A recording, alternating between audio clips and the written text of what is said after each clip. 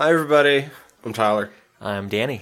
And this is episode 74 of Fried Squirms, The Purge. Ooh, yeah, we talked for a while that we're going to do a run of Purge films for a month, so here we go. Call this Fashion Month because we're going to be purging like fucking supermodels. Yeah, we is. I'm okay with that. God damn. So we're going to go with... I've been trying to break myself mentally all week from saying the first Purge. I know you're saying, yeah, because that's the name of the movie that's coming out. That's not the name of this film. That's so funny. This is 2013's The Purge? Yes, the first in the series. That's right. And the first time for both of us. Certainly is. So we're popping all kinds of things over this movie. That's right. Before we get into that, do you have any news from the week? I do, and I know there's probably parallel news stories that we're going to talk about, so I'll talk about some ones that were interesting to me. And I mentioned to you before we started that there's another actor who's been added to the It sequel, or Chapter 2, I should say. The adult Mike has been cast, and that is going to be played by Isaiah Mustafa. Those who might be familiar with him, he stars in Shadowhunters. So he'll be playing the adult Mike Hanlon. And for those who don't know, the rest of the Adult Losers Club cast is going to include Jessica Chastain as Beverly. They have Bill Hader as Richie. James McAvoy is going to be playing Bill. James Ransone is playing Eddie. Andy Bean is Stanley. And Jay Ryan as Ben. So we have all of our adults cast. I'm super excited for that cast.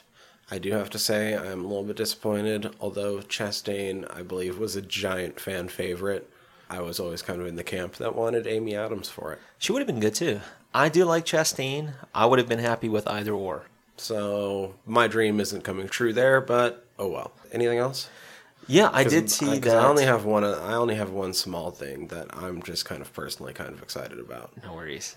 All right, so the one I want to get to is I own quite a few films from this distributor. So Blue Underground, they're working on a 4K restoration of Maniac, which starred Joe Spinell back in 1980, directed by William Lustig. So it's pretty big time. I told you not too long ago I watched the 2012 version with Elijah Wood. Right. Yeah, and that's really good. The original's really fucked up too. So I think it also stars Caroline Munro, which was a British horror actress, Scream Queen. Yeah, so really good film. It's going to be neat kind of seeing the 4K restoration of it. If I'm not mistaken, Tom Savini was also in the film, has an infamous murder scene, and helped with the special effects. So it's going to be nice seeing that bad boy restored. Today, being that it's June 11th, I did see that it was the 25th anniversary of Jurassic Park, which was released on this date in 1993. Holy shit. I was doing a little math in my head. I was trying to think. I remember seeing it in the theater. I was just trying to think what grade I was in 1993. I was like, I think I was in 5th grade, going into 6th grade. Let's see. I as well saw it in the theater. I was 5 years old, although I would have been 4 when this movie came out. My hometown theater had one screen. It played one time a night for 3 nights of the week. Nice. So we usually didn't get movies until they were about 3 months old. So it would have come through my hometown about in August after I would have turned 5. Nice. So for you and for your hometown, it was like the premiere for you guys, even though it had, a 3-month head start. But it's still kind of fun, man. Mm-hmm. There's a theater in Spartanburg that's kind of like that, too. You would catch that film a couple of months after it came out. Now, I didn't do it with this one, but there were several. We kind of had to do the same thing. Now, if that sounds terrible to anybody out there listening, I will say that the upside to that was, let me see. For $5, I could get into the theater. I could get myself a large popcorn a large soda. That's when the dollar bill... $5. Yeah, so that's when the dollar bill had a little bit more weight behind it, dude. Yeah, so it's understandable. Plus, I was paying kid prices. Fuck yeah. You know those cheap kid prices. You know that's right. So, along with that, right, that it's the 25th anniversary, I saw that Sam Raimi has an upcoming film starring a Mr. Ryan Reynolds in that film. It's going to be about the Bermuda Triangle. So that's going to be pretty interesting. One other thing I wanted to mention, and I think there's one bit that you want to share, I know for sure, but I saw that the Last House on the Left remake director, he's got a slasher, it's called He's Out There, and it's getting a DVD release in the UK, and it stars Yvonne Strahovski, baby doll. Yeah, so it'll be interesting, man. I know we've talked about Last House on the Left. the original, of course, Wes man. Craven's. Might be talks later on for a possible. I It's a like good that one. movie a lot. It's a good one. Although, I mean, we did go back to The Hills Have Eyes, and it Yeah, turned out it's like- I was not as happy with it. So, Oh yeah, I know what you Ooh, mean when you look man. back at it. But yeah, I'm really looking forward to seeing what he does with that next project. So I mean, honestly, I haven't seen The Last House on the Left, the remake, but it's got a pretty stellar cast. I watched it once, but I think I was a little drunk. That happened. It was during college.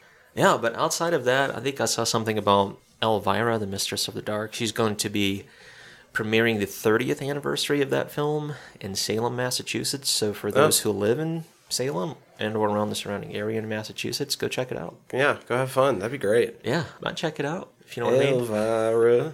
Yeah, I mean, she's still going strong, man. So yeah, that's my little bit of information for the week. Oh, shit. So the only thing I have, there's going to be a fucking Arachnophobia reboot. I saw that. That's why I wanted to save it for you. Because it involves a name that we have actually covered before. James Wan, who, of course, we covered with Saw. Yeah. But is probably better known for like The Conjuring Oh, and yeah. like Fast and the Furious, and he's Exactly. doing the new Aquaman. So it'd be Like pretty awesome. he's gone on to be fucking big time. Yeah, he's got a big hand now. I think he's producing. He's not directing. Still, that's cool, though. But there's going to be one.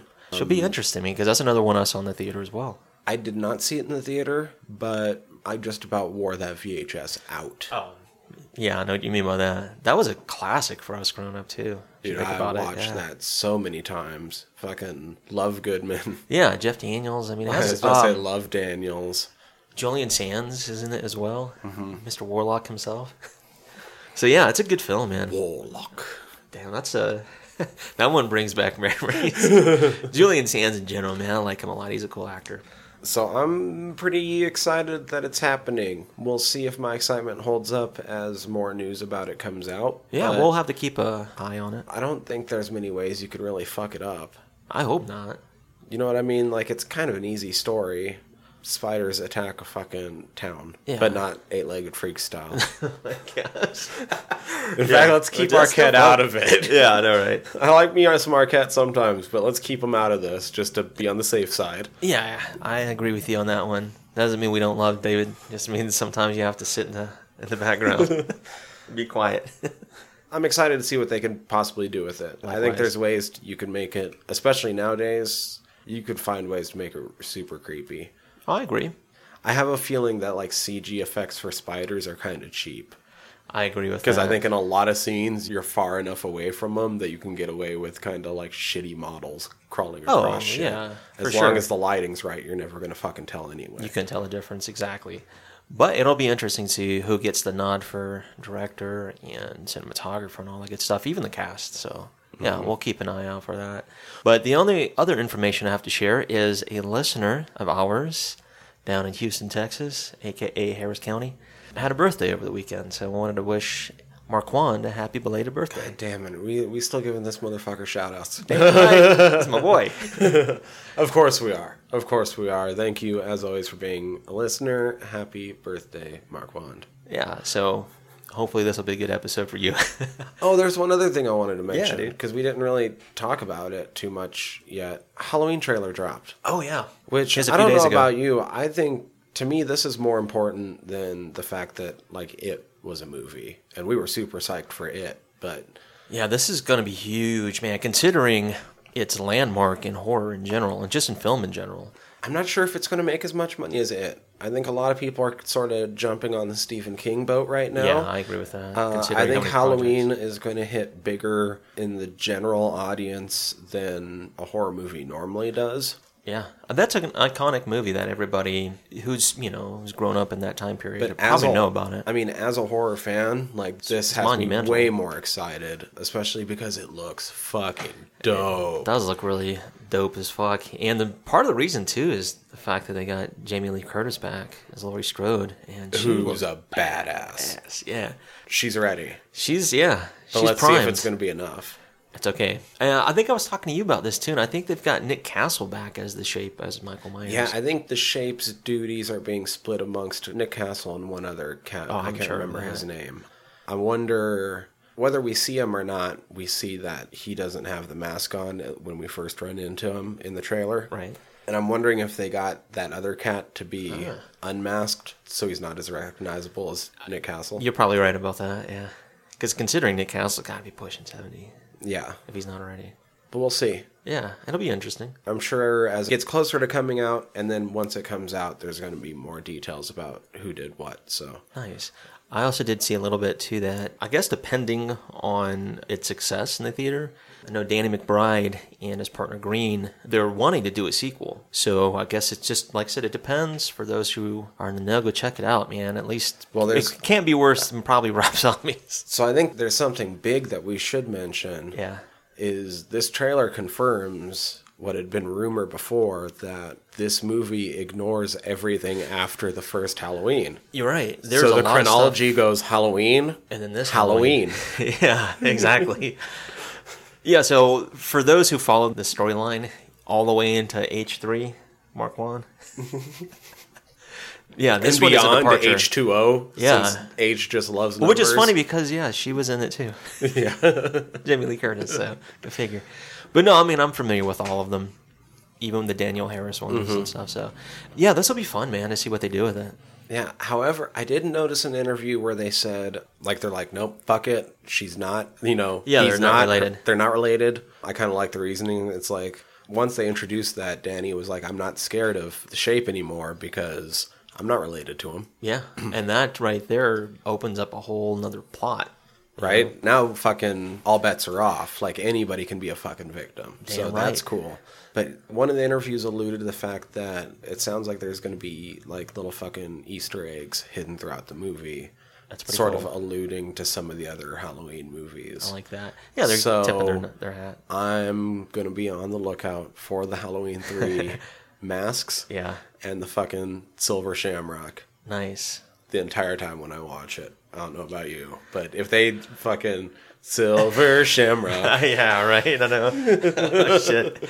That'll be fun. That'll be fun. Yeah, there's probably going to be a lot of little Easter eggs here and there. Yeah, I'm going to be on the lookout. I don't know if I'll... I'm not going to rewatch all the Halloweens just so that I can find the Easter eggs to the old ones. Yeah. I'm going to be on the lookout for Halloween 3 Easter eggs. Silver Shamrock. Yeah. Although somebody pointed out in the trailer that the mask, there's a still from the trailer and it has the puncture wound. Yeah, I saw that. That's dope. Yeah, I saw that.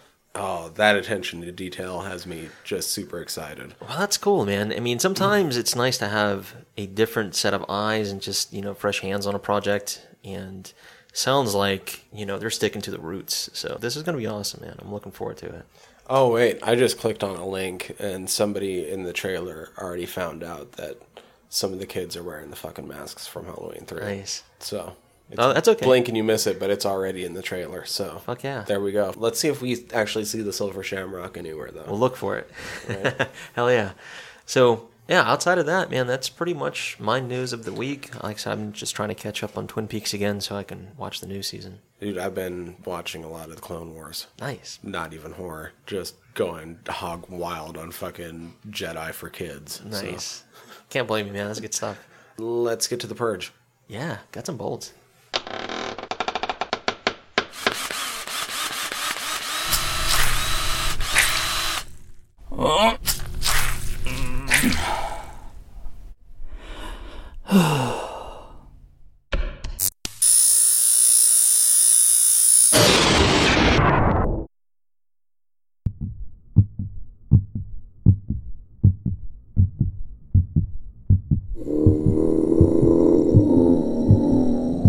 Guts and bolts. Yeah. Hey, we back. We were just laughing at a lot of John Travolta. Yeah, we were. So, I mean, that's right now it's a big inside joke. We recommend going and watching Staying Alive before we recommend going and watching The Purge. No shit, man. That'll make you want to purge something, that's for sure. Yeah, we were looking up some of the pictures. Yeah, you should probably fucking purge your goddamn internet history now. I ain't gonna believe it. I want that to be found. All right, so I feel like now with our Purge month might be a good time to have a couple of those episodes where we explain what we do before we do it every time. I'm cool with that.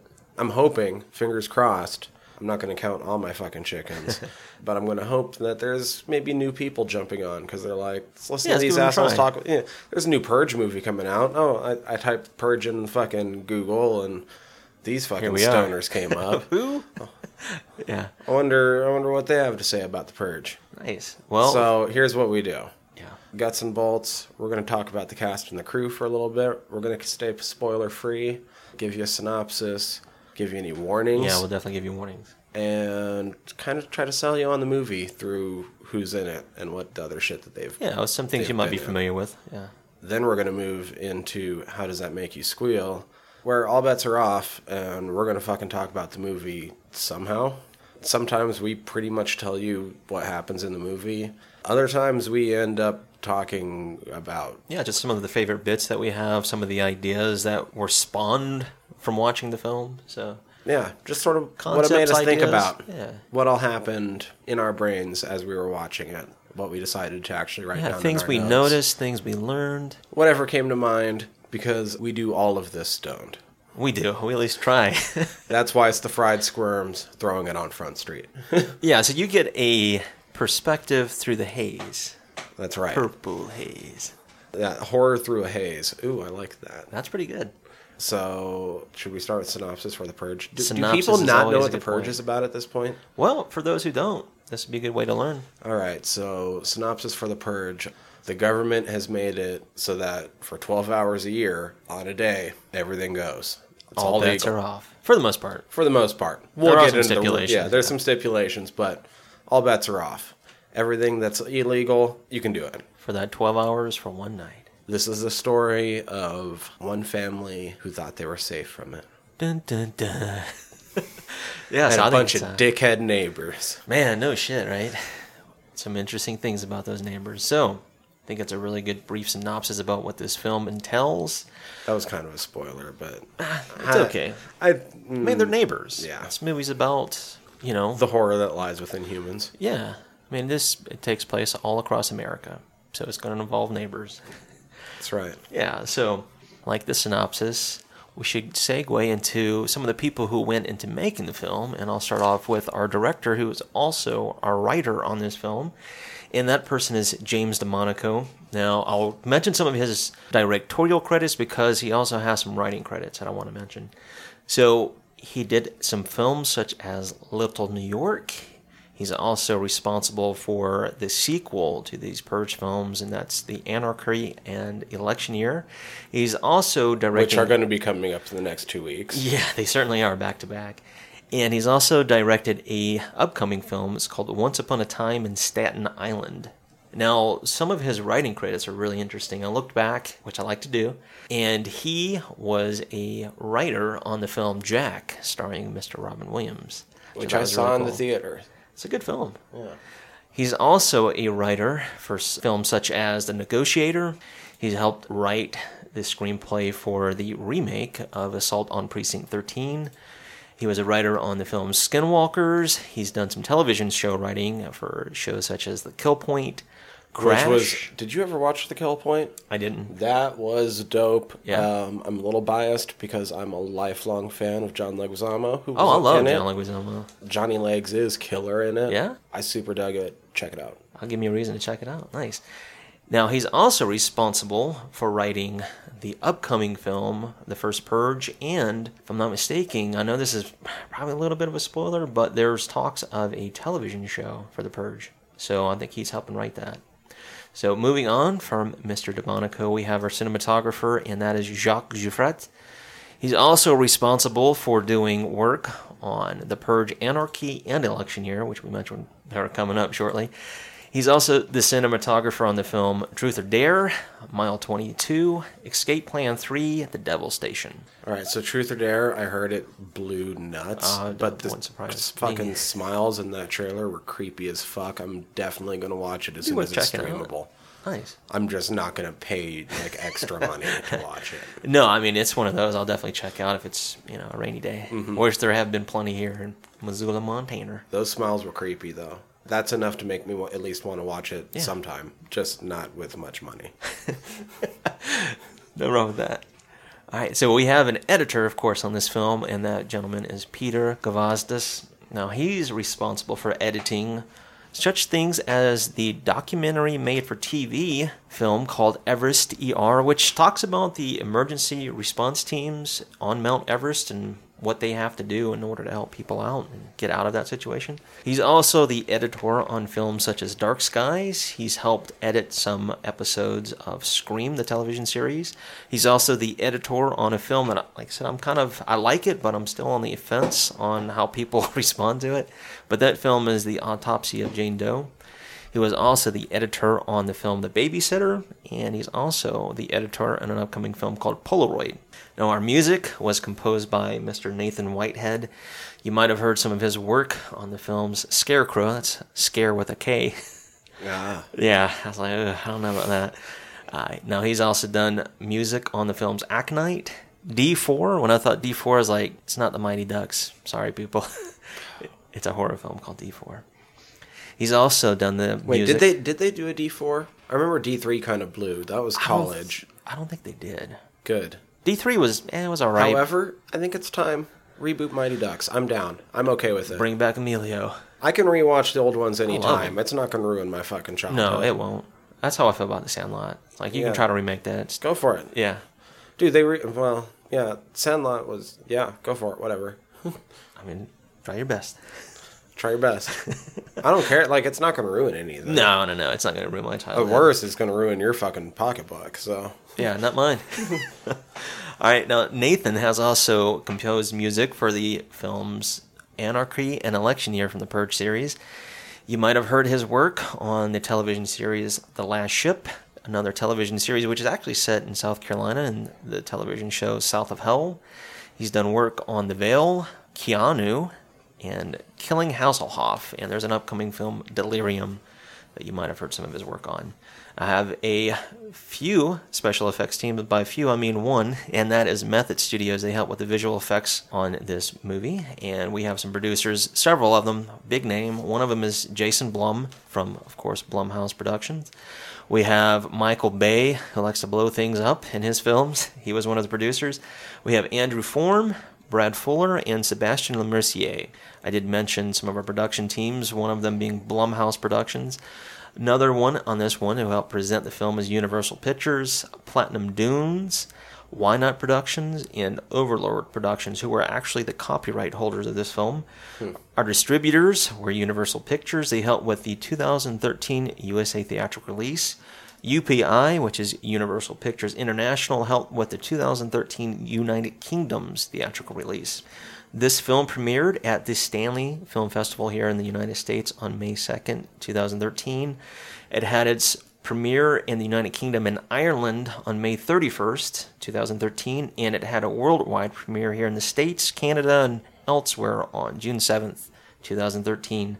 The budget for this film is a moderate $3 million when you compare it to what it actually made. We've talked about this before in the past, so we're not going to maybe delve into it too much, but this is kind of the Blumhouse model. Yeah, exactly. They spend very little on their movies. It's usually $10 million and under. Yeah, 15 I would say that's under. probably a fair estimate for usually the budgets for these films. At least for the first one. They'll start spending more if they decide to go and see. Oh yeah, if they know they have something on their hands, yeah, for sure. And you just end up with these things where necessity is the fucking mother of invention. Yeah. And they end up with some gigantic fucking hits. Yeah. This is no exception. You know, I was thinking when I looked at this number on the bottom. This isn't the biggest difference we've ever had. No, but it's pretty substantial. It reminded me of how on our 50th episode, one of Jesse's little stat games was the guessing the budgets compared to the return to the box office. Yeah. And this month is going to blow those stats way out of proportion. Yeah, because all of these movies have made money. I haven't looked at anything on the other ones yet. I haven't either. I'm trying to go into them as pure as I can. You and me both. But I know that they made money. Yeah, I mean, if they didn't, we wouldn't be getting an upcoming film. And they most likely made Blumhouse money. Oh, I'm sure he's okay. And Blumhouse money means the budget on this was $3 million, and the box office was... Oh, all right, let me throw some numbers at you. So, opening weekend here in the States, this is dated June the 9th, 2013, and made $34 million, right? So it's already made 10 times its budget. It grossed here in the States, it grossed $64.4 million. And then when you add in the cumulative worldwide box office, $89.3 million. Off of 3? Off of 3. It almost take made that 30 times all its the time. budget.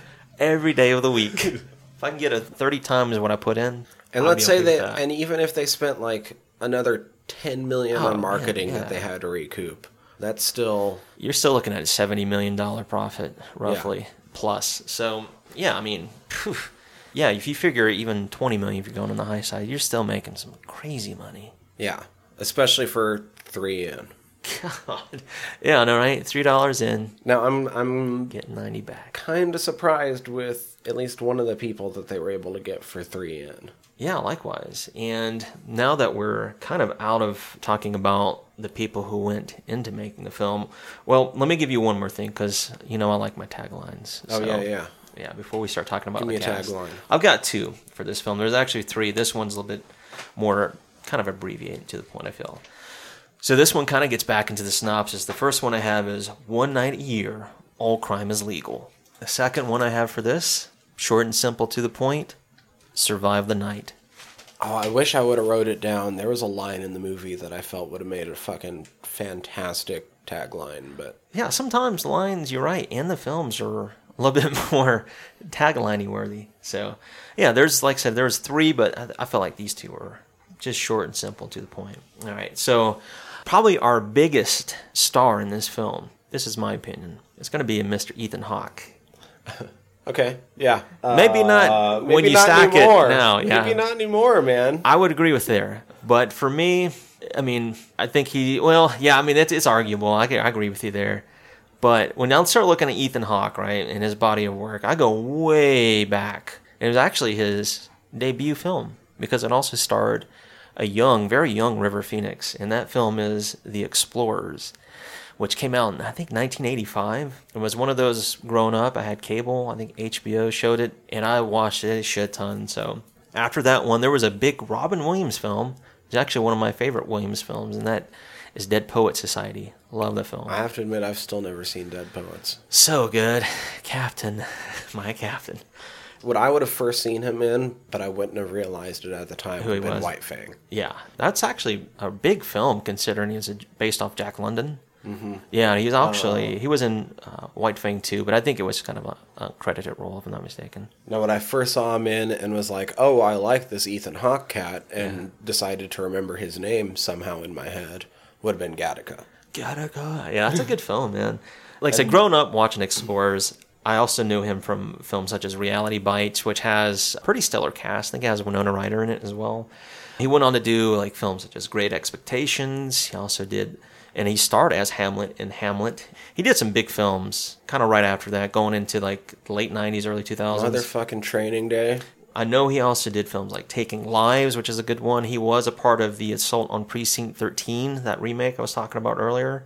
He was in a Nicolas Cage film. Lord of War. Yeah, boy, that's a good one. I like that movie. Jared Leto as well. Not long after this, the fucking super critically acclaimed Boyhood. Yeah, dude, that's a huge one. He was also in films like Before the Devil Knows You're Dead. He was in Brooklyn's Finest. I have him, of course, in Little New York, which was directed by James DeMarco. He was in Daybreakers, pretty interesting vampire film. I really dug him as a Goodnight Robichaux in the Magnificent Seven remake. He was also in The Anthony Fuqua, I believe. Sinister. He was in that horror film. He's in Good Kill. I haven't seen Sinister. Yeah, was it Valerian and the 1,000 Cities, or the hell it's called? Was he in Valerian? I still haven't seen that. I haven't seen that either. I heard it wasn't as good as it should have been, but I still want to fucking see it. Yeah, but for those who might also know Ethan Hawke, he was a former husband of Uma Thurman. Yeah, I was reading a little bit about all that nonsense. All right, so now this is arguably now. This is the biggest star in this movie. Lena Headey's in this movie. Fucking Queen Cersei from Game of Thrones. That's why I'm saying it's arguable, because right now she's Sarah Connor from the Sarah huge. Connor Chronicles. Fucking Gorgo, Queen of Sparta from 300. Yeah, and she made her return as that in The Rise of an Empire 300, so that was kind of cool. She was in one of the best comic book adaptations to movie screen as Mama in Dread. Yeah, I saw that, dude. That was actually a pretty decent one, too. I liked it. Now, she goes way back, too, in film. She starred in a film called Waterland, which actually I think Ethan Hawke was in as well. But they never starred in any scenes together, which I thought was kind of neat. Now, she also did some voice acting work. She was in The Jungle Book, which I thought was kind of cool way back in the day. She was in a film called Gossip, which had a pretty good crew. Jungle Book isn't voice acting. Oh, no, you're right. That's the live action, isn't it? I had that on VHS, and I wore it the fuck out. That's live action. Nice. And she was in Rudyard Kipling's The Jungle Book from 1994. That's pretty big when you consider. I mean, I didn't know her, of course. Which also had John Cleese, Sam Neill. Nice. Yeah. Yeah. Sam Neill, big deal. Carrie Elwes. Yeah, fuck yeah. It's a fucking fantastic movie, sir. I have to go revisit that. It's been a long while since I've seen it. Oh, and Jason Scott Lee is Mowgli. Oh, nice. No kidding. Yeah. Huh. That tells you how far back he goes, too. That's cool. All right, now, you might have also seen Lena in films like Aberdeen. She was in the film The Cave. She was in a Matt Damon and Heath Ledger film, The Brothers Grimm. Not the best of films. She was also in a slasher film I actually need to watch, man. It looks like it's really good. It's called Laid to Rest.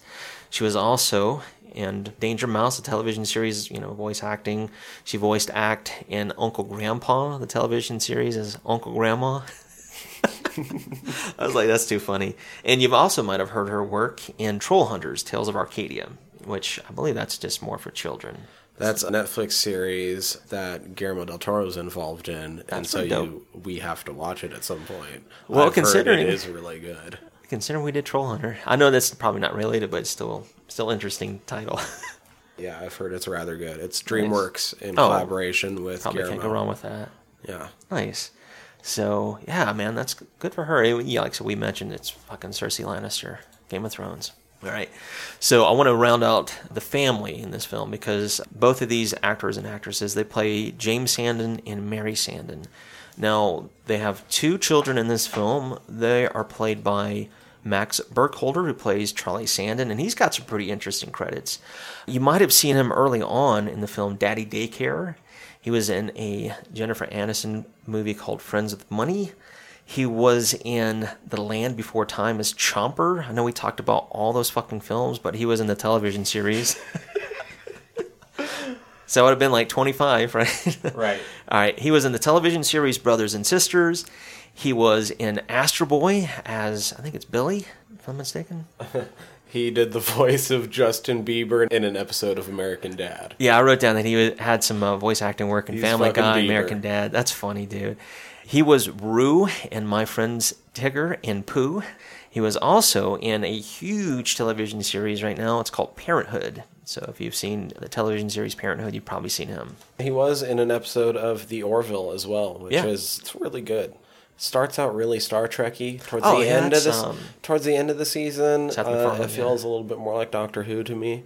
Which is, I mean, it's still awesome that I can compare it to such good sci-fi. Yeah. But I wish it stayed more Star Trek-y. It kind of looked like that at the beginning, so that's cool. That's good to see that he's in that. All right, along with Max, we have Adelaide Zane. She plays Zoe Sandon in this film. Now, she goes back because she is an Australian actress. I think she did some modeling which got her some attention, and she wound up playing Lucy Allen in the television series Neighbours. She was also in an adaptation of Power Rangers, and that was RPM. She was in a film called Donner Pass. She was in a lot of David Duchovny films. One of them was Goats. You might have seen her as Cora Hale in the Teen Wolf television series. She was in a David Duchovny film called Louder Than Words. She was in a film called Blood Punch. She plays Queen Mary Stuart in Reign, the television series. And she was also in Once Upon a Time, the television series. I realized I've never seen her before. No, but I'm glad we did. She's a baby doll. All right, so I do have some other interesting people in this. We have a gentleman who, this is kind of a spoiler, but this is what they give him Polite Leader. Before that. Okay. Stranger? Bloody Stranger? Bloody Stranger, yeah. Okay, yeah, Bloody Stranger. That's all these names are vague enough that... Yeah, I think they're vague enough. Yeah. I mean, this is what he is. All right, so this gentleman is Edwin Hodge. He has some really cool credits. Some of his early credits are, he was in Die Hard. With a Vengeance. Yeah, With a Vengeance is like one of the friends of a kid. Of Dexter. Yeah. He was in The Long Kiss Goodnight. There was a film, it's kind of funny, it's an urban film, it's called The Breaks. It's pretty funny, but he was in that. He was also in films such as Big Mama's House. You might have seen him in Boston Public, the television series. He was in a National Lampoon's film called Dorm Days. He was in The Hangman's Curse. He was in The Alamo. He was in television series Jack and Bobby, Mental. He was in Red Dawn, Cougar Town, the television series. He's in some of the sequels to this series. He's in all of the Purge movies. Yeah. A little bit of a spoiler, but he continues his role. So we're going to continue seeing him. He was in a really cool film about the French catacombs. It's called As Above, So Below. You might have also seen him in 3 television series. One of them is Chicago Fire. You might have seen him in Sleepy Hollow, or you might have seen him in the television series entitled Six. All right, now you mentioned a gentleman. He's in this film. His name is Reese Wakefield, another Australian actor. Now, he goes back a little bit with television series such as The Black Balloon, which I was looking at. It looks pretty interesting. He gets some really high ratings. It's about an autistic brother that he has. I guess the way that the family has to deal with it. It's an Australian show. He was also in Home Away, the television series. You might have seen him in Broken Hill, the movie Sanctum. He was in a film called Nobody Walks, Painted Black, and he's in an upcoming HBO series. I see that. This gives me kind of hope. Yeah, he does a good job in this film. He does great in this movie. We'll reserve. Yeah, we'll say more later, but yeah, that gives me hope for the fact that he's cast as a series regular in True Detective season 3. Yeah, so. Exactly. I saw that. I was like, fucking A, good for him. I'm kind of glad in a way that they're doing a 3rd series, maybe to rectify what they did in the 2nd season, that is. Not that it was atrocious, but it wasn't as great as the 1st season. God, there's no way it could have been. Jesus. So good. It is. We rewatch that. That one was fucking stellar. Woody Harrelson, Matthew McConaughey. All right. So moving on, I have Tony Aller. He plays Henry in this film. He's in some pretty interesting films. I got him down as starring in Gamera 3, Revenge of Iris, a movie called I Flunked Sunday School. Good news about that for me is I never went to Sunday school. So there's no way I could have flunked it. You might have seen him in the television series As the Bell Rings. He was in the film Beneath the Darkness. He's also in the television series Gigantic and a film called Relationship Status. I've got 3 more actors. Wait, you're missing out on he's one half of MKTO. I don't know what that is. It's an American pop duo. That's funny. Consisting of him and Malcolm David Kelly, who was on Lost and stuff. Oh, nice. Yeah, I know nothing about them. I just pulled that up. But he is one half of them. I mean, he's a handsome guy. I can kind of see him doing shit like that. You know what I mean? So, well, that's pretty cool. I didn't know that. I have no idea who he was either. No, likewise. Yeah, there's a few people in this film. I didn't know who they were. But that's cool. I didn't know he was in the group. In fact, probably anybody else that we name, I had no idea who they were. That's understandable. There is one person that stood out to me, though. I'll mention him in just a moment. All right, so one of the neighbors, because there's several of them, there's only a few written down because of what I recognize them from. The first one I have written down is Aria Baracus. She plays Mrs. Grace Farron in this film. She was in films such as Pants on Fire, The Myth of Fingerprints, Snow Falling on Cedars. You might have recognized her for these films. Now, she was in Deuce Bigalow, Male Gigolo, and she had an uncredited role, I think in the sequel to that, The European Gigolo. She was also in an HBO series, which I really like. It's called Oz, the television series. She was in the American Embassy television series. You might have seen her in Crossing Jordan. Before the Devil Knows You're Dead, she was in Southland. She was in fucking Joe's Apartment. Yeah, I saw that. I think it was a TV adaptation. Oh. Yeah, it was I don't think it was that great. But Joe's Apartment is a fucking awesome film, dude. Oh, yeah, she was in the short film that the movie was then based on. Okay. Nice. But come on, Joe. I love that film, man.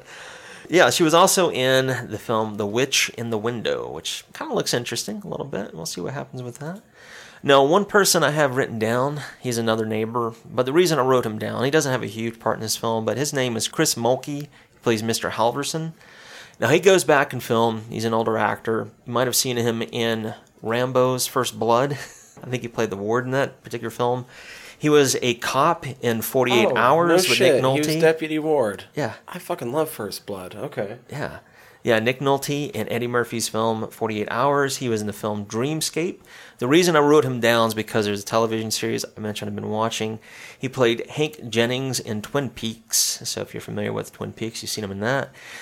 You might have seen him in Ghost in the Machine. He was in a John Travolta film and Christian Slater film, Broken Arrow. Oh, he's in fucking Cloverfield. Yeah, dude. Damn. He was in The Fan, Behind Enemy Lines. You might have heard his voice in Batman Beyond, the television series. Whiplash. Yeah. He was in a film about a gentleman in South Carolina who was a huge fan of a high school football team, and that movie is Radio.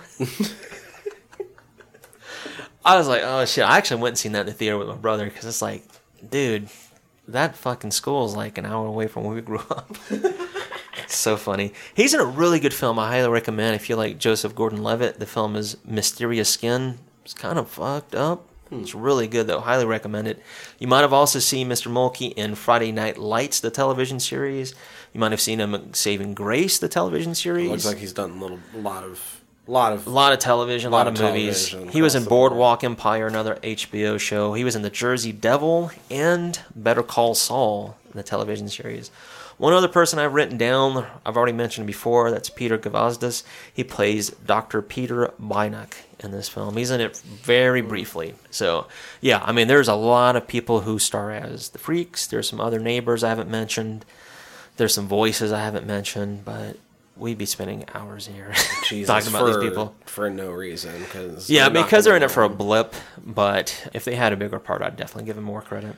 If you can, recognize Nurse Number 3 in episode 86 of Scrubs, then you might know who they are. But yeah, and that's no discredit to them as actors or actresses. It's just they're in it. We're not. We're just sitting here talking about it. Yeah, exactly. That's no discredit to them. I mean, you can look up who they are if you recognize them. Sorry, I didn't recognize them. But all right, aside from that, that's our cast. That's our crew. We gave you a synopsis. Now here's the warning part. Let's see. I mean, it's a home invasion. Yeah. We talked about the fact that one night of the year crime reigns, so you can basically get away with murder. There's a lot of security footage of murder. Yeah. The murders that are on screen are rather quick. I'd only say one is particularly bloody at all. Yeah, I think this might be a little bit of spoiler, but we've already mentioned a visual effects team. I think most of the blood of them might be kind of bloody. CG. Yeah. There's definitely CG blood in this. Like normal squibs that you can sort of Oh, yeah, you can tell. Yeah. If you're familiar. It's really not that bad for the premise. No, I mean, there's, honest. like I said, language, violence, sexual themes. But it's well done home invasion, though. Yeah, so. I agree. So those who are, you're not comfortable with that, if you're not comfortable with violence, all the aforementioned, you might want to veer away. But I mean, that is kind of we'll talk about that more in a minute, but murder is also the only crime that they focus on. Yeah. So even though all crime's legal, you don't have to worry about this movie just throwing everything in the world at you. No, yeah, you're right. This one focuses mainly on the murder aspect. Mm-hmm. So yeah, I mean, and creepos. Definitely creepo. Yeah, outside of that, man, I think that's a good way to let our audience know what you're getting yourself into. Yeah, so let's squeal about this Ready movie. to squeal? Let's squeal. Nice. God, what's happening to me? God, where am I? Why am I hearing these things? Oh God, what's going on? Oh Jesus, come on! Oh my God, what's going on? Where am I? Oh gee, why? Come on, somebody! Ah, come on, somebody! Sir, come on, somebody's there. Somebody's got to be there. I will shock you. Come on, ah! Sir. On, sir, you must listen to me. Sir, I only have one question. How does that make you squeal? It's on. We can talk about anything about this movie. A lot of them survive. Yes, you're absolutely right. All right, so we talked about the fact that we'd never seen this before. Prior to, of course, going into reviewing the film, I knew about it. I'd seen maybe 10 minutes of it, roughly. And for whatever reason, I just wasn't paying attention to the film like I should have, so I cut it off. Never got around to it again until we revisited it. So here we are. Yeah, so pretty much same here. Kind of.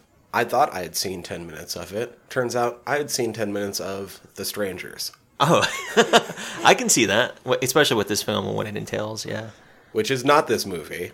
going into it, I knew about it. I mean, I guess that's the first thing I want to go off on, is that I've always been interested in watching this movie. I just never set aside time yet. Yeah, and same reasons. I knew about it. It was one of those kind of put on the back burner, and I won't say forgot about it, but it's just like, I'll eventually get around to it. But the concept of this movie fucking sold me from day one. Like, I knew at some point I was going to devote some time to watching this movie. Yeah, that's a really cool Which premise. is, I mean, the premise alone is kind of how we ended up doing an entire month. Well, plus their success. Oh, yeah. Is how we ended up doing a month of this. I mean, we even talked about the fact that we wanted to talk about Blumhouse again. You know, just because of the home runs they keep hitting, man. It's unbelievable. I went into it as clean as I could. Like, as soon as we decided a while ago that we were going to do a Purge month at some point, I tried to not look at shit about the Purge. Likewise. Yeah, I'd like to watch the film at least one time through without looking a bunch of shit up on it. Yeah, so I want to kind of come in with the same angle. But because I was interested in the concept, like, I had looked up a few reviews and shit about it in the past. Mm-hmm. I went in with a few assumptions about it. Everything I had heard was that this one didn't make full use of its premise, but the later ones do and go all out, and that this one was just kind of meh. I actually really fucking enjoyed this movie. I did too, honestly. I know we talked about the fact that we kind of hoped that this movie wouldn't suck, or this franchise wouldn't suck. And I'm pleasantly surprised that this film was entertaining, and it made good use of its location and its budget. One thing I did notice kind of quickly is that it doesn't have as much rewatch value as I would have hoped, and I don't know why. Yeah, I know what you mean by that. But, I mean, we've talked about before, I think we each watch a movie at least twice going into doing these episodes. And that's how many times I watched this one, yeah. And the second watch through, I found myself zoning out a lot, really not caring about any more than the bits that I already knew I liked from the first time. I actually had an inverse response. The first time through, man, I told you I've been a sleepy bitch all weekend. I just been tired, man. I'm like taking naps. You know, having to get up at fucking 4:30 in the morning is not the best thing in the universe, but it gives me an excuse to take naps later on in the day. So anyhow, I try to watch this film several times. The first time, I'd watch like 15, 20 minutes and get all sleepy and groggy and then take a nap, then try to rewatch it. So first time, it took me several times. So there was a lot of shit I missed. And the second time through, I was like, oh, I didn't realize this, or I didn't pick up on this. So I was picking out finer details the second time through. That being said, the first time through, this movie sort of caused me to feel a lot higher anxiety than I really anticipated. Yeah? It sort of caught me off guard, but I just kept thinking about, God, what if the fucking Purge was real? Like, what the fuck would I be doing in here? Like, my place isn't that well fortified. These fucks could get in here pretty fucking easy. Like, well, I think the thing about that is the premise, the concept, it's super relatable to anybody and everybody, especially here in the States, because that's where it takes place. So it makes you think about those situations. You know, what would you do in case of a robbery, or in this case, people want to fucking kill you with impunity? So I just thought it was a weird reaction, because we've done kind of a few different home invasions now at this point, and none of them have really hit me like that. But this one, especially during the first half of the movie, I was just kind of like a little bit put off, a little bit uneasy, just sitting there. And I was like, God fucking damn it, Purge. Like, how are you doing this? Like, I still don't understand why. I was like, is it because of Cersei? It might be because of Cersei. It might be because of Cersei. That's pretty funny. She does a great job, man. Yeah, I know. Everybody, they really do. For the most part. I mean, acting-wise, yes. Yes. There are some gripes I have about some of the characters. Oh, are you about to say that we have a new kid in the running for worst kid that we've covered in a goddamn horror movie? All right, since you're bringing this out, yeah, dude, I will say this. The kid who is playing that part, he does a good job, man. He's a capable actor.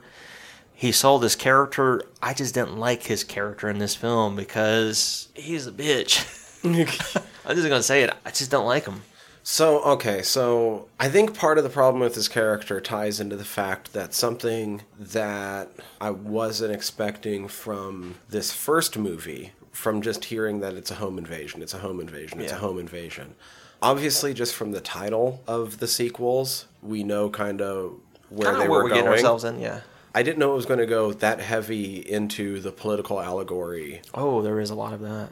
And I think part of the problem with the kid character is that, like, every character in this movie is only half character and they're half allegory.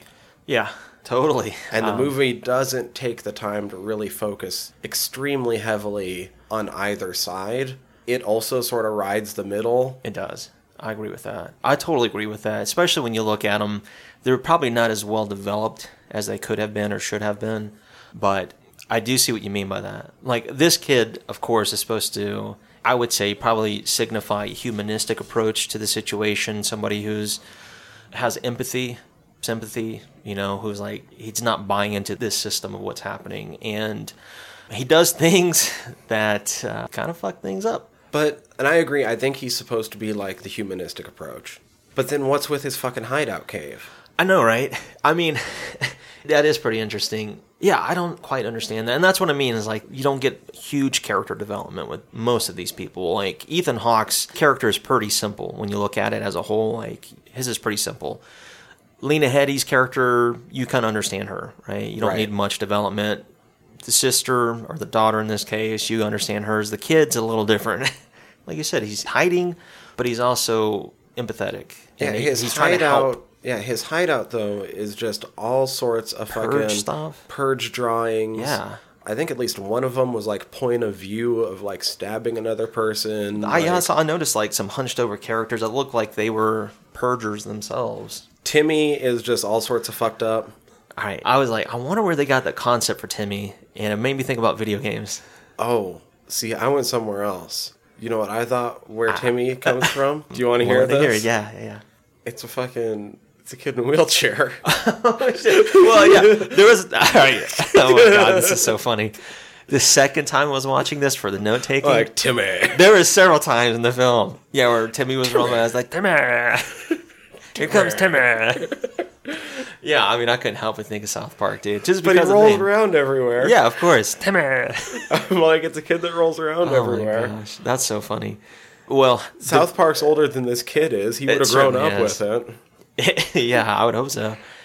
It made me think of Twisted Metal, the video game, just because of the way it's designed. But yeah, with Timmy, I mean, come on. And also Toy Story. Yeah, totally. You could also look at it in this weird, I don't know how far I'm stretching with this, but it kind of looks kinky, like weird baby doll fetish. Not that the kid was doing that. You mentioned kind of knowing like Ethan Hawke and Lena Headey's deal. Ethan Hawke kind of playing against type in this. He's kind of square. Yeah, he even mentioned that a little bit. I know we both own the Blu-rays and, has features and all that stuff, but he even talked about that. Like, his character, he's like, usually I play these, He's usually like a cop. Yeah, we mentioned all those films, Training Day, Brooklyn's Finest, all that stuff. Yeah, I mean, he's usually like a gruff. Against type here. Yeah, for sure. And he even mentioned, he's like, this guy's pretty square, in just the fact that he buys into the purge. He's a salesman. He's selling the security systems. He's one of the dads that he actually wants to hear about your day and cares about what the hell's going on. But in a kinda, yeah, I mean, in a weird way. He just he's about himself. He at least wants you to think that. Yeah, I mean, at least it's out in the open, right? Mm-hmm. But yeah, I know what you mean. It's not probably his true intentions, because we know what his true intentions are. Is he just wants to keep accumulating wealth and selling these security systems and yada yada. Oh, and in case you haven't watched the behind the scenes, like we said, everything's only half allegory, so some things aren't really bolstered that much, but all the ideas are definitely present in the movie. Mm-hmm. In case you didn't catch on, like, the family is kind of like new wealth. Yeah, I mean, he even talks about that a little bit later on in the film. Yeah, they had some struggles. I mean, they also represent new wealth. Oh, yeah, for sure. The fucking crazies, what are they called? The freaks? The freaks, yeah. Are kind of like old wealth. But they're like, they would be like the super, like, oh, they're like wealth before this They're happens. like the running things of Yeah. old wealth. They're not just old money. They're like, we run this bitch old money. Yeah, exactly. And the neighbors are old money, but they're not the same kind of old No, money. they're not in the same social strata as these rich people. The strata that, like, Ethan and Lena are in, they're just in the dying cycle of being in that strata. I totally agree with that. Yeah, you're right by saying the new wealth. I guess maybe another analogous way of looking at it is like the internet boom. It's like there was a lot of people getting rich off that. Right. That's like Newell, yeah. So that's And a in great way of case looking at you that. never, in case like me, you never see his dog tags. Yeah. Oh man. Yeah. That's like I said, the second time watching that, I didn't notice it during the first time. Like I was totally oblivious to a lot of the details. Bloody Stranger is just a whole lot of allegories wrapped up into one. Okay. We should definitely mention this. So I'll mention a few of the things that I noticed. Yeah. He's got dog tags. So he's a veteran. He's a homeless war vet. Yes. I mean, his jacket, camouflage jacket, right? Mm-hmm. Dog tags, scars as well. So he's been in some kind of physical warfare, perhaps. Maybe just street stuff. Who knows? But then he's also the only minority. black character. Yeah. He's the black guy going, the fucking freaks are all wasps. Oh, yeah, dude, yeah. I mean, that's like about as conservative as it gets in this film.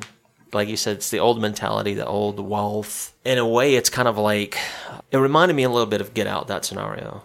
They're all Christian Bale psycho. Oh, dude, every single last one of them.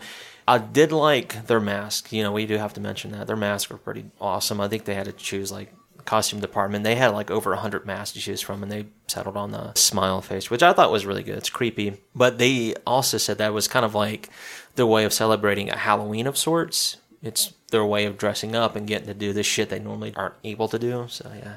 So with Bloody Stranger, yeah. Poor war vet. Homeless war vet. So homeless just by itself, because that's really pointed out in this movie, but he is also a war vet, which is another commentary. It certainly is. Which as well deals as with being the a wealth person of and color. the disparity, yeah, and that as well, being a minority. It hits on a lot of these topics that if you pay attention to it, then you'll understand it. If not, it's just, you can look at him as just another victim of these circumstances.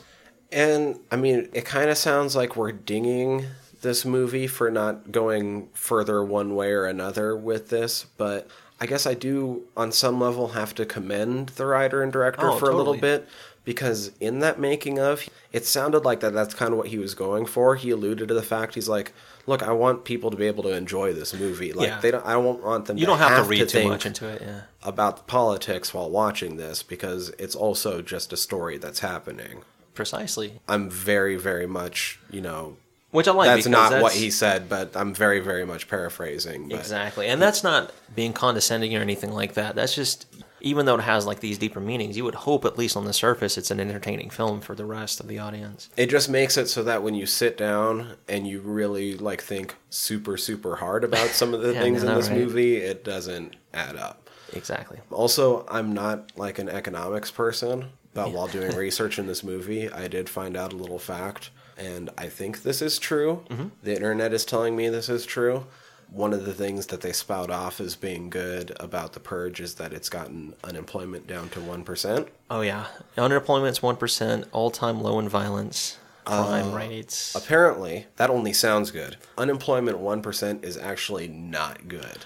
Apparently, when you look at it, because that means like we're at almost full capacity for employment. So those who aren't filing or just aren't looking for work, that means there's a lot more of those people who don't have opportunity. Yeah, it help basically the means that people are stuck in jobs, yeah, not able to move between jobs at all.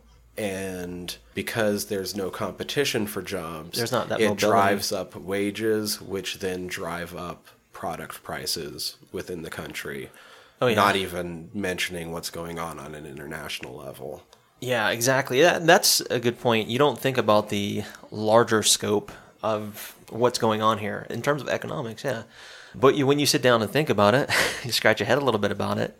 It sounds like, fucked up, but apparently you actually want an unemployment rate of between like 3 to 5%. Yeah, you do need a little room for growth in whatever sectors. I mean, I know it kind of sounds fucked up statistically.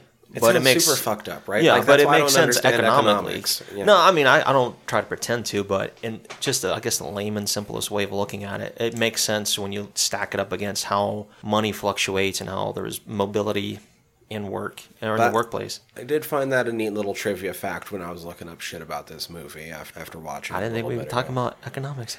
Yeah, fucking economics and The Purge. Yeah.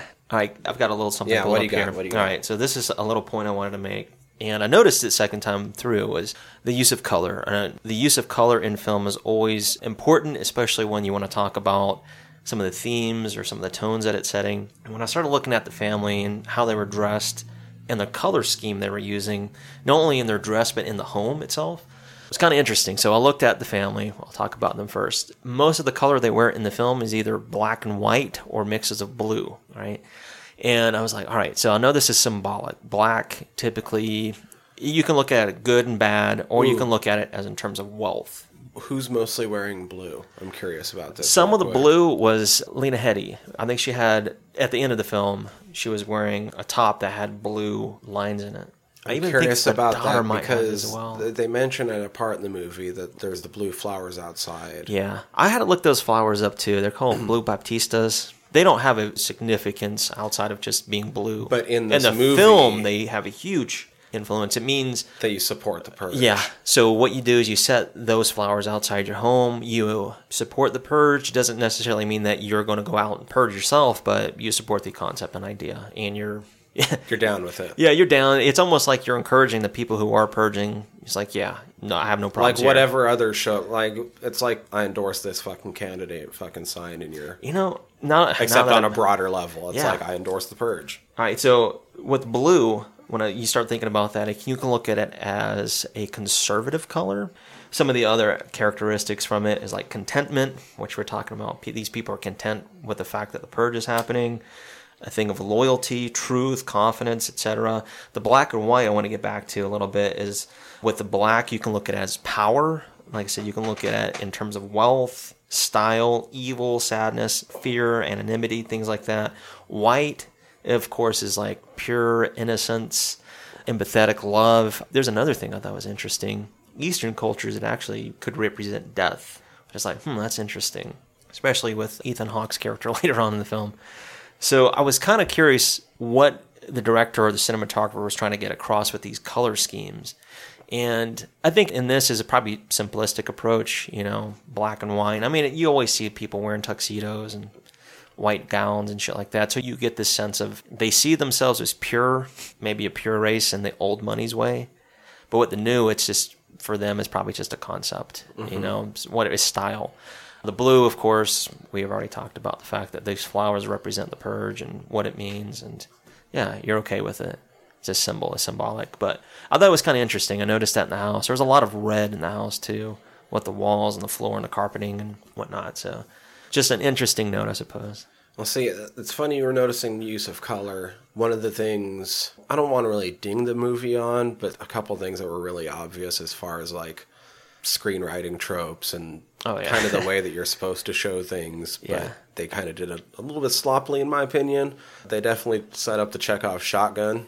Oh, yeah, I know what you mean. It's like the camera didn't start high enough in the locker, so it sort of weirdly zooms in and up a little bit. So you're like, oh, the shotgun's there before it goes down, and you're like, oh, and there's another gun, and there's his gun. Just so that you know that it has to be used by the third act. Otherwise, this is not a well-done movie. Yeah, I know. Like, why else would you showcase these weapons? But it's fine. Obviously, you want to set it up and know that it's there. Yeah.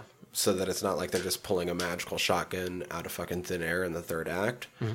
I just thought the actual like cinematography at that part was really fucking sloppy because they're like, here's your shotgun. Yeah, here's your pistol. Yeah, I know what you mean. And there was one other thing. I don't know how across the board this actually pans out, but it's something I've sort of noticed. And I was like, oh, like this isn't going to end up being a story of the family getting tortured. It's going to be a story of them turning it back around. And I figured that out about a third of the way in because of the gigantic size of their house. Oh, yeah. I feel like in big house stories, they turn it around. In small house stories, they get tortured. Yeah, like almost like shacks. I know what you mean. Yeah, that's a good way of looking at it. Which I was okay with. It didn't really ruin the experience for me. But I was like, oh, it's kind of a tell. Like this place is so big that they're even saving some of this just for like tactical use later, especially with that shotgun. Yeah, that shotgun. Well, let's split up in different sectors. Who of the I think home. he ends up wasting like 4 people with. Yeah, we talked about, you want to finish things off in this sense. It's like you don't want to just leave things not to die.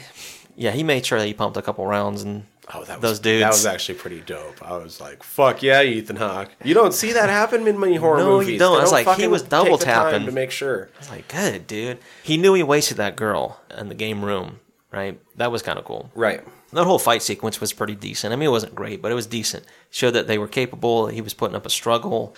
He wasn't afraid He was to defend a lot his more home. capable than I thought he was going to be. All right, this is the inside of how I was viewing the film. My second time when I was taking notes, I was like, man, why couldn't that fucking kid have died instead of Ethan Hawke? Oh, fucking shit. Look, I said, this is no discredit to the actor. It's No. just his character I didn't like. And the reason I want to say this, and the reason I have these feelings about this character is, in the film, he uses Timmy, to spy, and he's seeing things he probably shouldn't be seeing through the surveillance cameras and, the CCTVs and all that that's cool. stuff. Yeah, every kid does that. It's not a big deal. He seems like a practical kid, just a normal teenage boy into robotics, new technology, etc.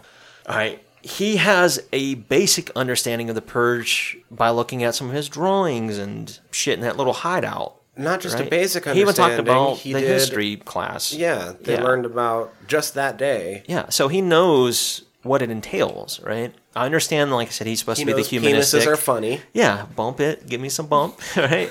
Don't bump that. So he has this dichotomous way that he acts upon, and they're shutting down for the night. They're getting ready for the purge, is what they're doing. So the house has already been fortified, and because the kid's been roving with Timmy, he notices bloody strangers, cries for help, etc. Can we go off on a small tangent? Yeah, please. Yeah. In a world where the purge happens, where you could literally get murdered, and it's not murder, it's you got killed. Sorry. Yeah, in a way, it's like, that's on you. You could get raped, you could get whatever. Yeah. That's on you, because it's up to you to defend yourself tonight. How does it get like 4 minutes from purge time, and you have to be fucking reminded? How are you not on that shit? Like, Man. my alarms are going off 15 minutes beforehand, so I can start making sure shit's locked down. I got plans for when going it's 7 over o'clock. my fucking lockdown plans Yep. with my family. Oh, yeah. Dude, like, as a 13, 14, however old he was in this We're film, all 13, staying in the 14-year-old. same fucking room. We're not wandering around the goddamn house. Man, We're what not the looking fuck? at the fucking monitors unless we have a reason to. Exactly. Like, there has to be some kind of outside disturbance before I even start looking at those monitors. Not unless I'm just, bored. But, same thing. It's like, it didn't take very long until after the purge started, right? Where the kid's disarming the fucking home. The kid doesn't know the disarm. Especially if I work for the goddamn security company, Yeah. I'm getting some sort of thing where if something does happen to me on purge night, they're checking on my family for me. Yeah, I know, right? This is whatever. Checking on the home. What seems to... Well, they did say the fact that there was no emergency and shit like that, so you really couldn't Well, get I mean, but maybe prior... afterwards, though. Yeah, that's a good point, Especially too. if you work for the company, Yeah, get just- something set up for yourself. Like, Yeah, there could be, like... if I have a heart window of, attack like- and Yeah. I can't disarm it for my family, at least have the company I work for check on my family That makes after the sense. purge for me. That would make sense, yeah. After the purge, no doubt. Then you're back online. Yeah. Mm-hmm. All right, so the kid disarms the fucking home. He's like, hey, over here. And that's where I had that sense of like, oh, here comes Get Out. And he's running. And then he slides in.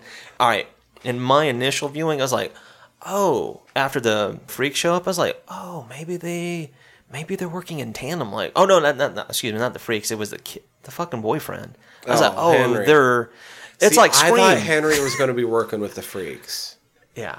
I thought that Bloody Stranger was working with Henry. Like, it was a setup. That was the reason why he was in the house. He used that dude as a distraction so he could kill Ethan Hawke's character, James. But it didn't work out that way, and that's not how it played out. Of course, we mentioned Bloody Stranger, what he signifies, what he's symbolic of. So, yeah, that totally scrapped that idea until the freaks arrived. Then I was like, oh, okay, this is totally different. They were looking for him. This is actually... He was totally legit in his storytelling. Bloody Right. Stranger, yeah. It's just like, oh, this little fucking white kid let me in. That's weird. We're your parents.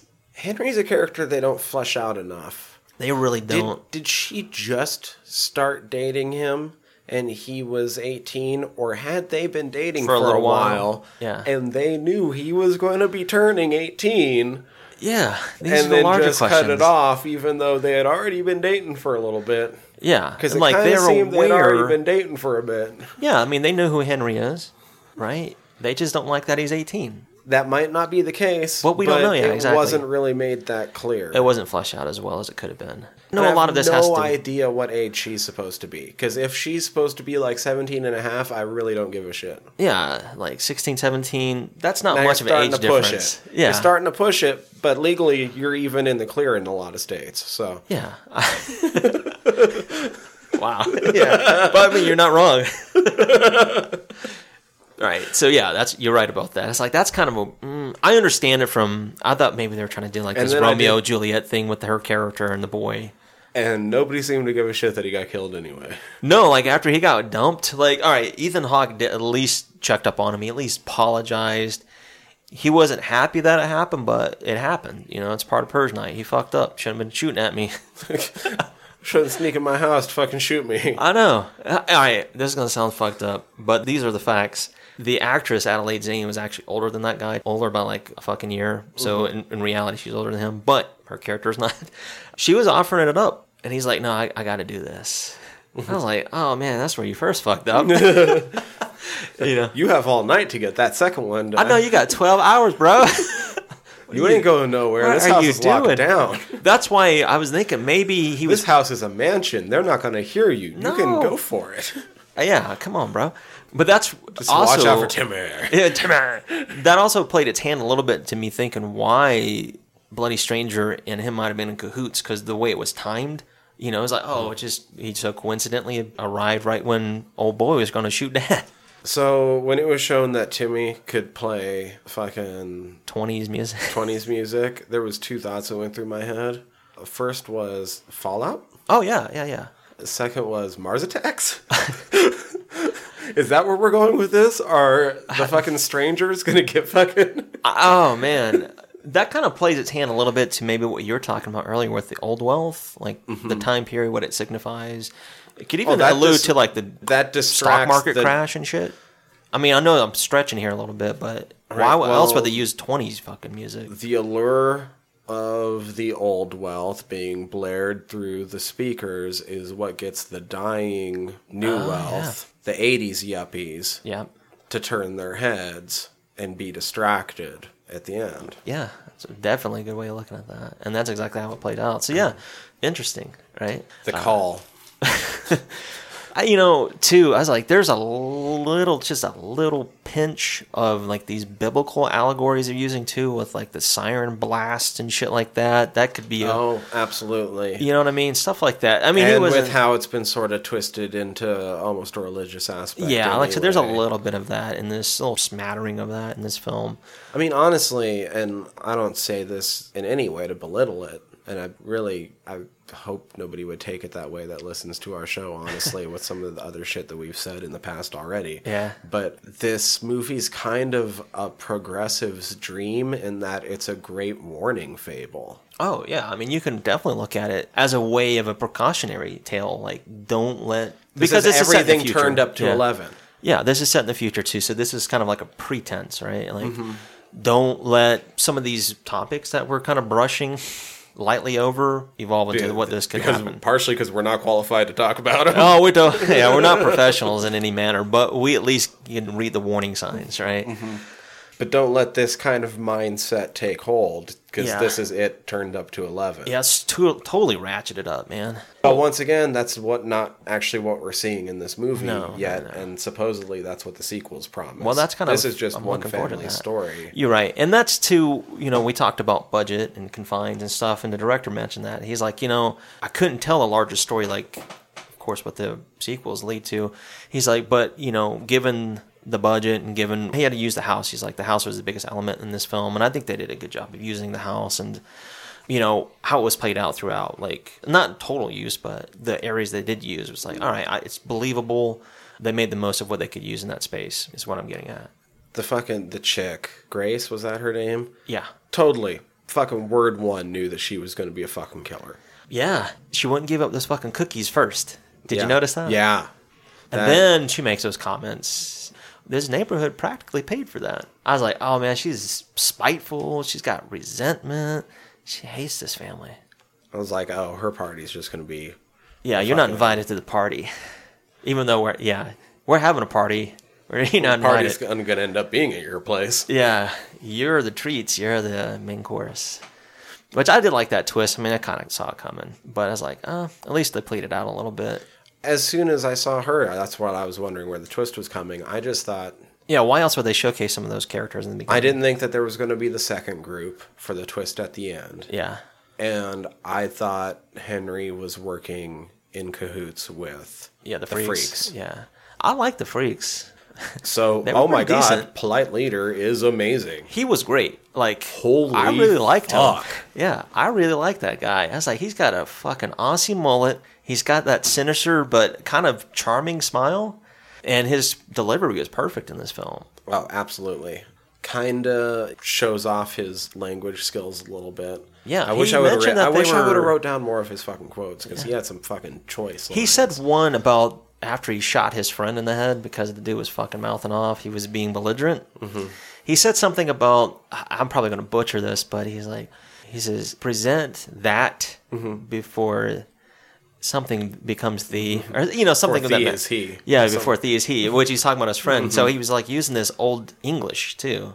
Well, see, what the one I liked was like the God. I'm gonna fuck it up too because I didn't goddamn write it down. Yeah, I didn't write some of these quotes. And we're gonna do what we want because wanting is our will tonight. Something like that. Man, it's more. It's he was longer than that eloquent. though. He plays with it. It's cool. I fucking dug it. He was even mentioning the daughter. He's like, she's exquisite. If every one of these movies has a villain that hams it up this much, then I am in 100%. They were cool. I would have liked to seen their backstory a little. I mean, we already kind of know what their story is, but like, this is not their first purge. No. They've been doing this for a bit, but they were fun. There was one that was kind of weird. I want to talk about it a little bit. It involves a fetish. If you're into tickling. Oh, yeah, that tickling was kind of weird. Yeah, it's like they didn't really do anything with it, but I was laughing. I caught myself laughing. I was like, this is fucking funny. Like, Why did they do put this in just here? for me? Yeah, I was I'm like, going to rewind this. I know. It's like I And caught again, myself and slowing and it again. down and watching it. And again. Yeah, no, right? I was like, this is all right. It's only like 6 seconds. It's going to... I got an hour. Right. So no, I thought it was kind of funny that they employed that. How much you want to read into it's one thing, but it's like that was a funny, weird way of doing that scene. Like, I liked it more than I should have. So I'm kind of wondering... I don't think the other films do, from what I've seen of them, which is not anything besides the trailers. Mm-hmm. But we did talk about the fact that this movie only goes into murders, but all crimes are legal. Yeah, I mean, we've already mentioned that. Yeah, they just happen to focus on the murder aspect in this particular film. Right, I like, said, what the shit's going on? rape, Like, you name it. we could just pirate all the movies. We could. Damn. Yeah, scot-free. Don't even need a VPN or any of that shit. Just mine. That's mine. That's mine. Mine. I mean, you could even loot, external hard drives, and it's cool. I got all the backup I need. I got all the movies, all the games. I wonder what all the extent is. Yeah. Well, I mean, they laid down a little bit of those fine rules, like certain government officials are off limits. But I think the extent of crime in itself... Yeah, but I mean, is somebody closing a fucking insider trading deal during the Purge 12 hours? Oh, man, there's all kinds of fucked up shit that's legal if you think about it. I mean, I'm going to say it. Pedophilia, necrophilia. Right. Child running, prostitution rings, all that crazy shit. I mean... I did run into a thread where they were talking about that when I was looking up shit on this movie. And somebody did point out that even most of the time in prisons, like fucking pedophiles get preyed upon. Yeah. So if the Purge is happening, if anybody's fucking diddling kids during the Purge, they're probably going to get fucked up by the end of the night. So. Yeah, you're going to get fucked up, bro. Big time. For good reason. I mean, come on. But it also lends its hand that, like, it's not off limits either, just fucked up. You can also plan it all year long. You could. Because it's not, Master plan. you can't premeditate murder if it's not legally murder. Yeah, you'd be off scot-free because of that 12-hour window you got. Right. It's not legally murder at that time, so you can't have... You can't say it was premeditated. You can't have, yeah. You can't have it, if it's legal, or if it's not illegal. Mm-hmm. Yeah, so that's a kind of interesting way of looking at that. And thinking about the larger scope of what these crimes entail. That being said, one of my favorite things about this was even though they did sort of have to confine it and it was home invasion, Like I said, I mean, even though we're like picking at things in this movie, I fucking really dug this movie. No, I did too, man. I think this was a lot more enjoyable than I thought it was going to. I thought I was going to like it going into it, and I liked it more than I ended up thinking. I got a lot more out of it than I was anticipating. That's for fucking sure. You know, sometimes getting into these films, you don't know exactly what you're going to get out of it, how simple it is. No, you're right when you said the director and who happens to be the writer, of course. Even the producers, you know, because they were lending hands and concepts and ideas and whatnot. For as simple as the premise is, for as simple as they make this film out to be, there's a lot of really interesting topics we can talk about all day. Like I said, how conservative are these people? And we don't know anything really about these founding fathers, who they are, how they got, yeah, exactly, the new founding fathers. Which apparently we're going to learn about, considering the first Purge is coming up. Oh man, that's why I'm really looking forward to these other titles. You See how the mythology builds. Yeah, so you know, we talk about platforms. Films is definitely one because of all these different topics they hit upon. It has a larger scope to think about in terms of America. Well, I mean, apparently this is the only place right now that it's taken place in. We don't know if it's taken place in Europe quite yet, or if it plans on doing that. Like, who's going to pick up on these concepts around the world? Purge, Brexit. Brexit. Yeah, oh my God. Yeah, there's a lot of trade deals we could be talking about there. Trans-Pacific. But even with all that shit, one of my favorite things in this movie was the opening credit sequence where you just saw the random Purge footage from the different years, from the different cities. How many different cities were you paying attention to? I didn't pay attention to the different cities, but I did notice that it spanned at least 3 years. You know, that's a good point, too. And we should talk about the date a little bit because it does have a significance if you look at it. Well, because the Purge is happening right now. The date that it takes place on is March 21st. So if you write it out, 3, 2, 1. Yeah. Yeah. And concludes on the 22nd. So it kind of ends that loop. I thought that was kind of interesting. We should talk a little bit about why this concept came to fruition in the first place with the director. So, first off, I want to say that I think everybody's had a version of this idea. Everybody's had it at least some time or another, especially if you're a driver or yeah. You don't even have to be a driver. You could just be a pedestrian for that matter. So the driver, who happened to be the director, was with his wife, and apparently some drunk guy had like cut them off, and he's like, you know, he basically could have killed him. He confronted him at a stoplight, and the guy was, you know, he was unapologetic, you know, and they wound up getting into a fist fight, and the cops had to get called out, et cetera, et cetera. And the director mentioned that his wife told him, she's like, God, wouldn't it be nice to have one day where you could just kill somebody? Or she said one free one. Oh, one free one, yeah, you know. And you're still like... expanded that. And he's like, wow. That's dark, honey. Yeah, he's like, she's a really sweet woman, but that's super dark. But who hasn't had that idea run across their mind? You know, in bits of rage. One free day, something. If you could, you know, you playing that if game or what if. Exactly. There was even, I used to listen to a lot of Tell 'em Steve Dave, another podcast. Yeah. And they even had an episode where they were talking about like a version of this where it's like, what if everybody in the world was born with the power to slap a person out of existence? Now, it wouldn't be like they were completely gone. It wouldn't be like you killed them. They would be transported to like a parallel universe. Wow. But they would be gone from this one. That'd be interesting. But everyone in the world has this power, and you can only use it once. But see, that's just a version of this. It really is. The only difference, I guess, if I want to, you know, put my 2 cents in, is you're playing with the multiple universe theory. That's the only difference. Yeah. You know, yeah, you could use the same concept. You kill somebody here, but they would transport them possibly to an alternate universe where they're still alive. So you wouldn't. So it's not like you killed them, but you also took them away from everything they loved. Took them away from everyone. Man, that's pretty heavy, Tyler. That's pretty heavy, Steve Dave. No, I like that because that's another concept you could play with, really. You know, how sci-fi you want to get with it, or whatever. What I want to get at was the fact that this is a platform film, too, and these are some of the ideas that can sprout from it. Now, they lay down a different foundation, but who says you can't play with these ideas and concepts? Right. At the very end, I kind of thought last minute, like last second, Lena was going to kill them all. She could have. I mean, she had the opportunity to, but no, she wanted to end the night in peace. I kind of thought that after like hours of sitting there and staring at them and just ensuring the peace, you know what? Fuck it. She was just going to be like, no, fuck it. That lends to the fact that those neighbors could not premeditate all of next year. Right. You should have killed this bitch. Oh, next day Lena's moving away, right? Oh, you would fucking hope so. I was thinking they're probably going to sell this house and Now. move to Canada. I think the practical thing in those situations, if you have the mobility to do it, is you wouldn't stick around in the States for that See, one here's day. the thing. Lena, at least, is Sarah Connor.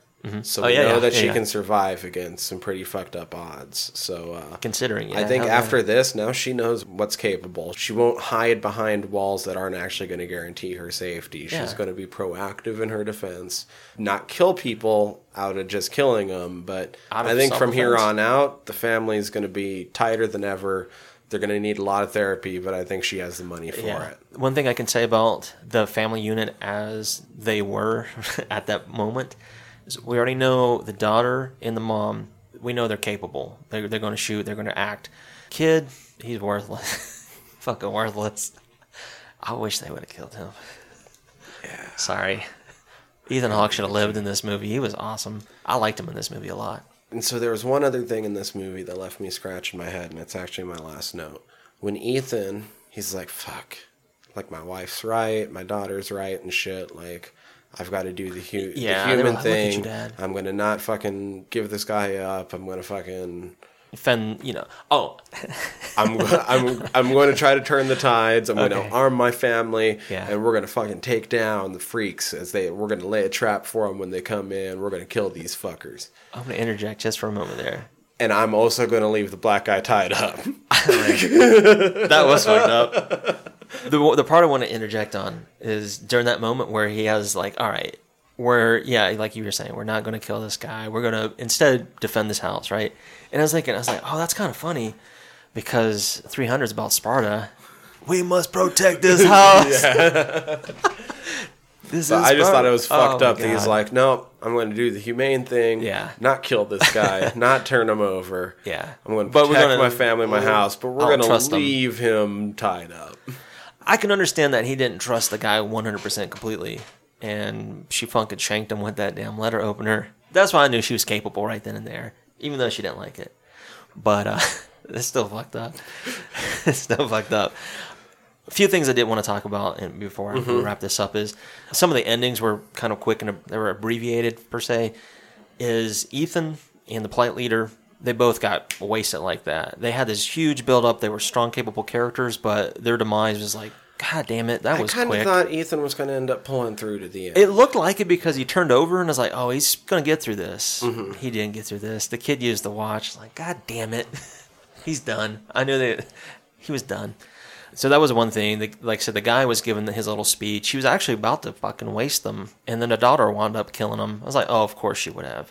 So I knew she was capable. She became a little jaded, too, after her concussion. Yeah. She was like, nothing's ever going to be I okay thought that again. was weird. I thought more was going to be played with that. I thought that was going to be played up for more tension. Probably for more dramatic sake, I suppose. But I mean, her character was essentially what it was. It was just basic 17-year-old white girl. Her character was simple. Like I said, not harping on the kid as the actual kid, but his character, man. Another thing I didn't realize until the second time was he was actually like inside the house. I was like, oh, he's using Timmy to look for the guy. I was like, oh, he's actually helping the family. It's like, oh no, he actually led the guy to his fucking his secret hideaway. And I was thinking that because I wasn't paying attention as much as I should have. I thought that scene was kind of cool, how he kept... Yeah, I was like, oh, that's what he was doing. Because I was thinking, it's like, how the fuck did that guy know where his secret hideout was? And I was like, oh, the fucking kid was leading him to it the whole time. That's like, look at me. Look at me. I was like, all right, that's where the kid is still wanting to save the guy. All right, it's like, all right, so I caught that the second time through. I didn't so much the first one. But like I said, kudos to him because he sold his part. Much like the kid in the Babadook. He was a fucking pain in the ass, but good actor. Yeah. He did his part, man. I can't say anything outside of that. That's absolutely true. Music didn't overwhelm me in this film. You know what actually impressed me more with this movie was how often it used silence to really good effect. It really did. And I don't want to think that that's getting down on the composer for No, this. no. That's but what I'm saying. This But movie used really good moments very of silence minimalist. to help Yeah, bring out tension and atmosphere and such. So He used it in the moments that it should have been used in, Mm-hmm. which was perfectly fine. And there was like 3 pieces that he didn't compose that he used in this film, which is fine, you know. Yeah, it wasn't one that stood out is what I'm getting at. But that's no discredit to Whitehead as a composer. Yeah. Yeah, I mean, outside of that, I recommend this to people who are kind of on the fringe. Yeah, Or I would too. kind of like what we did, we kind of put it on the back burner, you know? Maybe don't watch it twice in 2 days. Yeah, not unless you want to kind of analyze it like we do, but and see where we kind of miss shit. But No, I dug this movie. I really did. It made me a lot more excited for the fact that we chose to jump into this trilogy, soon to We be got our feet wet quadrilogy, now. soon to add in a TV series. yeah, I did mention I looked at the cast of some of the future films just to see who they were, and there's some really cool people who are going to pop up in some of these films. I'm looking forward to it. Cool. Yeah, this has me way more excited. I was already excited because I had already heard that they get better as they go on. Yeah, 'cause likewise, They and really you had mentioned jump that. into the bigger picture. And this has me more excited to do that. And to see if they maybe get a little bit more explicit as they go on with a higher budget. Yeah. Maybe they do, you know, considering some of the things that we talked about, like, you know, are they just going to focus on the murder aspect, or are they going to show the bigger picture at play? I mean, people out there that are listening have watched all of them. And Yeah, I they know, know like, the these fucking answers to all rookies. these things. It's okay, give us time. We're going to be there in a couple of weeks. We'll be there. We'll be just deep in the purge. Oh, we are. We're already purging. Yeah, right now we're wrist deep. Next week we're going to be elbow deep. You know, I like my elbow knuckle. That's right. All right, so in order to keep listening to us as we go next week into the Purge Anarchy, please hit subscribe on however you're listening to us. If you don't like how you're listening to us, you can go to our website, www.friedsworms.com. Links are up the top, or you can stream us way down at the bottom. You can find us over on Facebook, Fried Squirms. We will not sell your data. No, we won't. We don't do that. You can find us on Twitter at Fried Squirms. Yeah, we still tweet from time to time. Instagram, Fried Squirms Podcast. Still like the pictures. You can Message us. email us, squirmcast@gmail.com, or use the contact feature on our website. We know it works. And yes, Marquand, it was 73. And is that it? That's all I can think about. So if you still want to hear us talk about The Purge, continue along the journey with us. We're going to continue purging. Yeah, all the way But until not July really. 4th. Like, honestly, I'm probably going to go eat pretty soon. Oh, because yeah, that's I'm kind of getting hungry. My Yeah. stomach was growling a few times. So that's going to happen. But Fried Squirms, Out.